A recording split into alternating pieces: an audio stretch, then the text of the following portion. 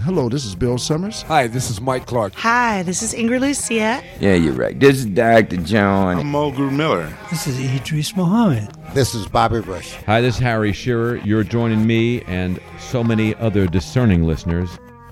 You are listening to the WWOZ Interview Podcast.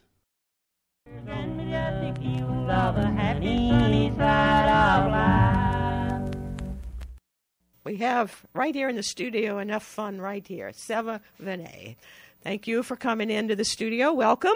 Thank you very much, Miss Hazel. I really love your program, and I love that good, especially that good gospel music. It's one of my favorite parts of the week, waking up to that good gospel music from Lauren and later Miss Hazel from the Delta Ramblers. Okay, well, that's very nice of you to say that, and I'm glad that you do like it. But we want to talk about your music this morning.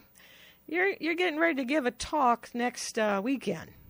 Yes, at the New Orleans Colloquium, which will be kind of right in the middle of the French Quarter Festival, physically and time-wise. It's going to be at the Cabildo on Saturday. I think it's free. There'll be a number of speakers, and I'll be speaking on Saturday at noon from 12 to 1, and I'll be talking about New Orleans string bands and string band music from the 1880s to about 1925, the formative years of jazz and just the years before and after that. Now, there are talks pretty much all day Friday and Saturday at this event that's in the Cabildo. And I understand that you go in the Cabildo and you go up some stairs.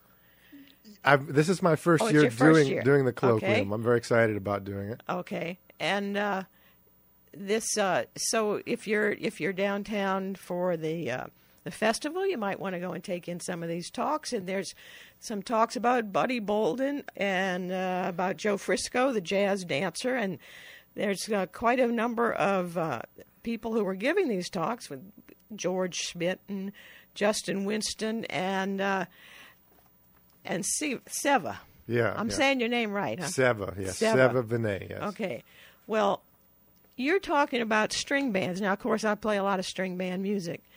And a lot of people say, well, where did bluegrass come from, and where did different traditions, traditional New Orleans jazz, where did it come from? Did it come from this string band tradition? Is that where it came from? Well, yeah, there's a lot of overlap.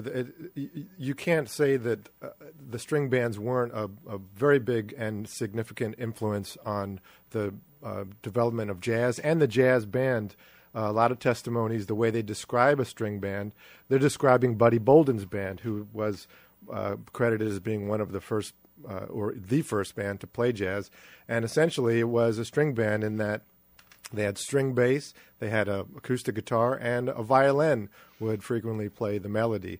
And it's interesting that you mentioned bluegrass in this context, because Del McCurry recalls that Bill Monroe, when he was forming bluegrass, he would come down to New Orleans in the late 30s. And so I'm trying to understand what he got from the music down here. And some of the things that you didn't get before the 1940s that Bill Monroe brought to the music were very prominent aspects of New Orleans early jazz, such as the stomping upright bass, the way they pluck, and he even called a few of his tunes stomps. And also, I'd love to know if he got that high falsetto sound.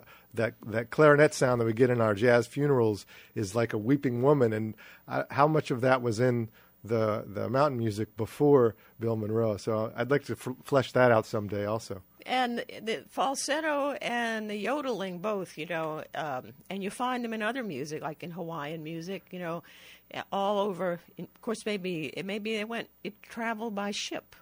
Yeah, and it was also very ports. And in Sweden, they did a lot of yodeling. And the Cowboys, I don't know if they'll ever know that, but I want to mention also that I did a pretty extensive article called "The Hawaiian Tinge in New Orleans Music," which is available online. It's free. It's at the Tulane Jazz Archives, and we talk a lot about string bands, ukulele, and yodeling, and things like that. So I think you'd probably enjoy that also. Okay, now, how can you relate this to the music that you play yourself? I mean, you obviously have you seem to be very interested in the subject, and does it relate closely to what you do yourself? Well, I'm so glad you asked, because directly after the colloquium at 1 o'clock, my string band will be performing at Preservation Hall. And I was telling you earlier, I recently got a grant from Threadhead to make a record that captures as close as possible the early string bands in New Orleans, according to the oral histories, which there are many of, and also firsthand testimonies such as newspaper articles and photographs. And so, yes, we definitely go for that. I've also tried to bring it forward, but this new CD that's coming out is trying to really capture the repertoire, the instrumentation, the way the band sounded, and what made them different from other string bands that were playing all over the country. Okay, and do you have? Is this the recording that we have here? Yes, it's not hasn't been mastered yet. This is a pre-release. Boy, you people are getting a real head start on this now out there. You listeners, WWOZ listeners. Okay, so do you want to go to that music now and just put some music in here for a minute? Sure. If we listen to track number 10, this is the kind of string trio that would have been playing at, all over New Orleans, but most famously at Tom Anderson's Annex on Canal Street and Basin Street. And they did a lot of improvisation, and I think you'll recognize the tune, but I framed it in a mazurka rhythm, which was very popular. Okay, and when was this era that you're harking back to? Yeah, this is probably between 1900. The whole frame is between 1880 and 1925. This recording is probably somewhere between 1900 and 1915. That kind of era, the string trio. Yeah. Okay, so we'll take a listen to this, and you don't want to say the name of it, or I'd like to have you guess, because let them guess. Disguised it a little bit. Keep them guessing. It's a very popular New Orleans tune. Okay.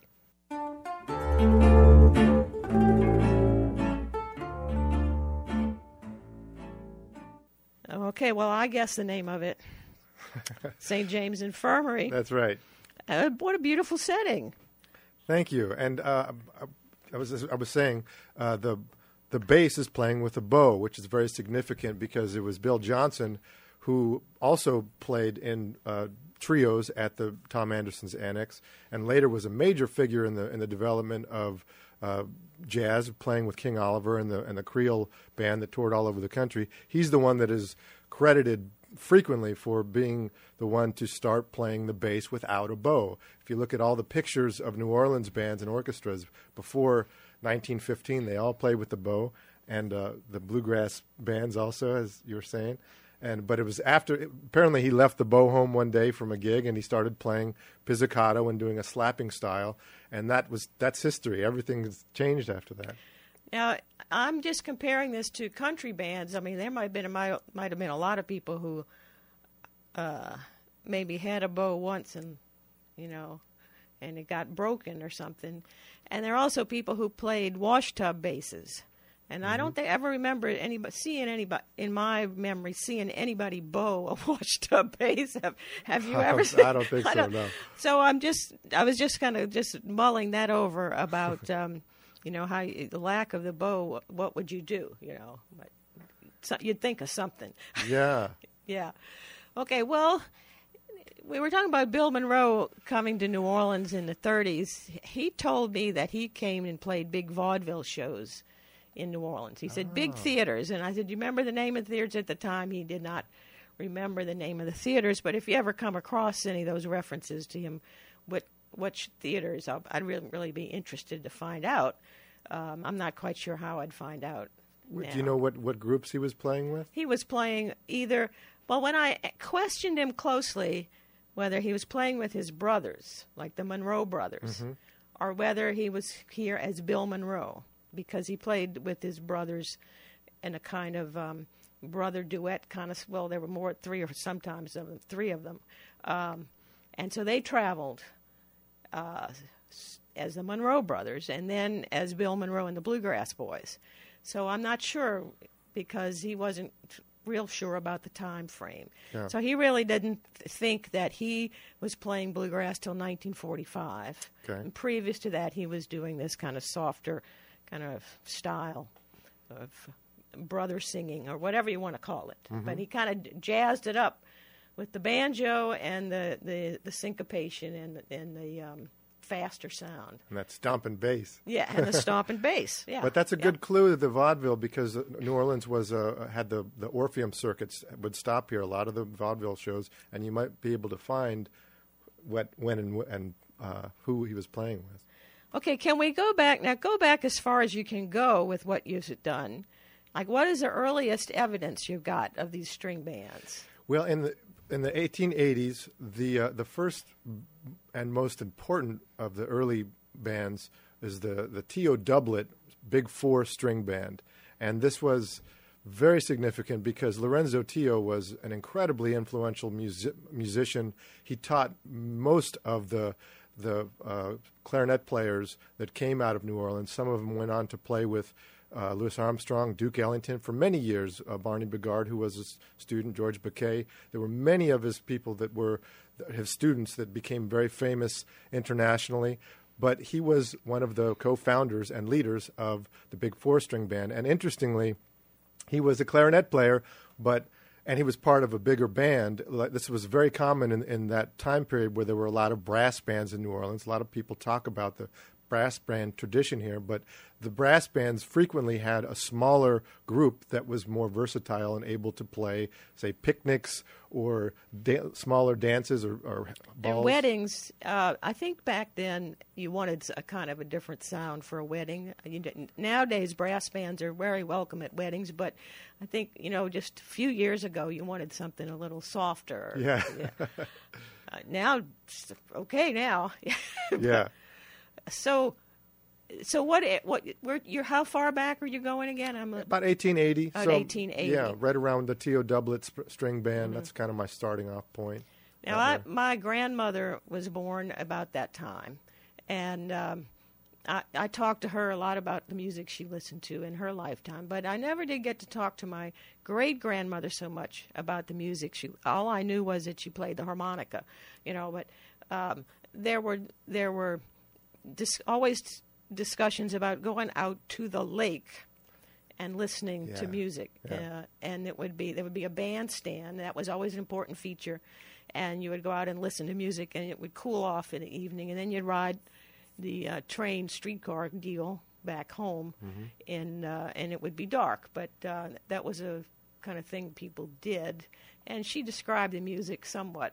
And my grandmother. But I never did get back to my great-grandmothers really to know, what she liked. But my grandmother told me what she liked to dance to, and her favorite was the schottische, of all things.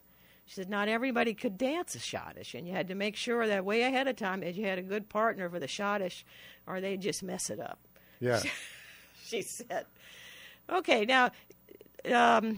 we do want to get in another piece of music that you brought. Well, I do want to do that, but I also wanted to ask you. Now, Jimmy Driftwood came in the studio, and in an interview with him, he said that during the night of the Battle in New Orleans, there was an Irish fiddler in New Orleans, and the soldiers asked him to play for a dance, to make a dance, and he played a jig. And they said, no, we don't want a jig, we want a reel. And so he said, well, I can change this into a reel. And supposedly he changed the jig into a reel. And evidently it used to be called Granny Does Your Dog Bite. And then the soldiers decided to call it Jackson's Victory. And when it was changed into the reel. And there's other stories about Andrew Jackson when he was here. Well, he played the violin. And when he was here, he found out about the music schools in New Orleans, and he sent his slaves here to be educated. Mm-hmm. So there's that little bit of string music going back to 1815. That's pretty far back. Yeah. And if they were dancing to that type of, they claimed it was Irish. No, we don't know what the soldiers thought. But they took the tune back to Arkansas, and and then Jimmy Driftwood wrote his song Battle in New Orleans to that tune. So, we carry that forward with us today. That's going back further, but it's not exactly a string band. It might have just been one fiddler they might have had, to play for their dance, to celebrate. Yeah. Okay, now tell me about this. I know that you got a lot of stuff to do today. I do. I'm playing at the Norwegian Siemens Church at 11 o'clock with my trio. I do have a minute. I just want to make a couple comments on some of the things you're talking about very quickly. Okay. You mentioned the lake. The lake was a very popular place for string bands. Besides the stage, they would have people going from picnic to picnic, little groups, little trios and quartets. Oh, yeah? Sometimes they had trumpet and trombone, clarinet. They were still considered string bands. Also, and people would go out there because it was a little cooler out there by the lake. Also, on the other side of the lake, you could take the the boat that went over there and listen to string bands on the other side. What was it called? I was going to say the Smoke and Merry, but I think that was the train. I can't remember right now, but my mother got stuck on that one night. Out in the middle of the lake. Her family was just mortified because she got in the middle of the night. Go ahead. And so that was around West End, and also in Bucktown was a very popular place for dancing, especially the more low-down kind of turkey trot, kind of barrel house kind of music and dancing. And the dancing was so huge in this era of music. You mentioned the schottische, but there was also the polka, the mazurka, which the last tune that you played was kind of a mazurka. There was the two-step, was very popular in the 1890s. And they were kind of related, and a big part of this project of me putting a recording together that was trying to capture that music was trying to find out what these bands sounded like and playing these different dance styles. And what they would do, they all frequently mentioned that there were a set of dances that people would play. So you were expected to play one schottische at least, a waltz, a polka, a mazurka, a two-step, and then end it with a quadrille. And I've done some quadrille music on the new CD also. And then later on, it became the one-step or the Dixieland one-step. And then after all the nice people went home, they would go into some real low-down blues stuff. And then that was when they would really start to cut up. Okay, and I don't mean to correct you at all, but I'm just saying that my grandmother grew up uptown, and she said schottisch. Schottisch. She Thank did. you. She did. She had a dance card, and you knew you were going to have a schottisch. That's what it may be wrong. It may be like melpomene and melpomene. But she said that she really had to make sure she had the right guy for the schottisch because you could mess it up, whatever that means. She never did dance the schottisch for me. I tried to get her to, but she never did. This is interesting. We have a piece of music queued up here from your project. It's in the works. Yes, the new CD, which will be out hopefully by Jazz Fest. And this next cut is an example of the later period, maybe around the 1920s. It's what my string band is kind of loosely modeled after, the Storyville String Band. They're loosely modeled after the 6th and 7/8 string band, they would go into the Storyville district and around New Orleans and listen to music, and they formed a band that tried to emulate these string bands, and they stayed together up until about 1950. So there's a lot of improvisation, and the tune has got some ragtime influence. I think you'll recognize this one also. Okay, and do you just give yourself a little credit again about this. In other words, this is Seva Venet, and what is the name of the group going to be, or the name of the album? Do you have that figured out yet? Seva Venet and the Storyville String Band, and this is going to be recapturing the string bands of New Orleans from 1880 to 1925, or something in the lines of that. I haven't got that far yet. But. Okay, and we'll just give it a listen now. This is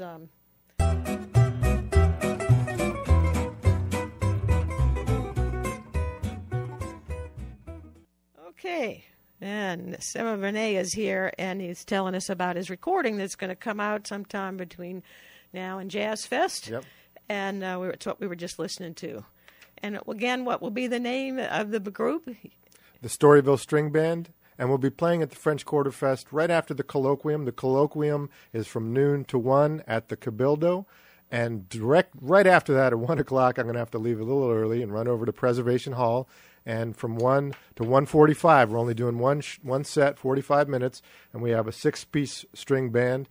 and it's free. Preservation Hall. You can come in and enjoy some great New Orleans string band music. And this is next Saturday. Yes, at the French Quarter Festival. The colloquium will be at the Cabildo, and then your performance is at Preservation Hall. Yes. I know that you've got other musical things, irons in the fire. You have to get going here. But I wanted to thank you for coming in this morning and talking about your colloquium and your performances and sharing this music that's not out yet. And it's very interesting about the history of our city and the string band music. So I just appreciate you very much coming into the show. Thank you very much for inviting me, Ms. Come back soon and play some music with your group when you have a when they're all going to get up early on a Sunday morning and come out and do this. Absolutely. Okay. Thank you so much. And so we're gonna hope that you come back soon. Anything? Oh, how about if people want to get in touch with you? What should they do? Facebook? You can Facebook me. Spell your name again. Yeah. Seva Venet, SEVAVENET. I also have a website, sevavenet.com. There's also a Storyville String Band Facebook page, which is brand new. You can contact me there. Okay. So check it out and keep up to date with what's going on from Seva. Thanks for coming in. Thanks so much, Hazel. Okay. Come back soon. All right. Okay.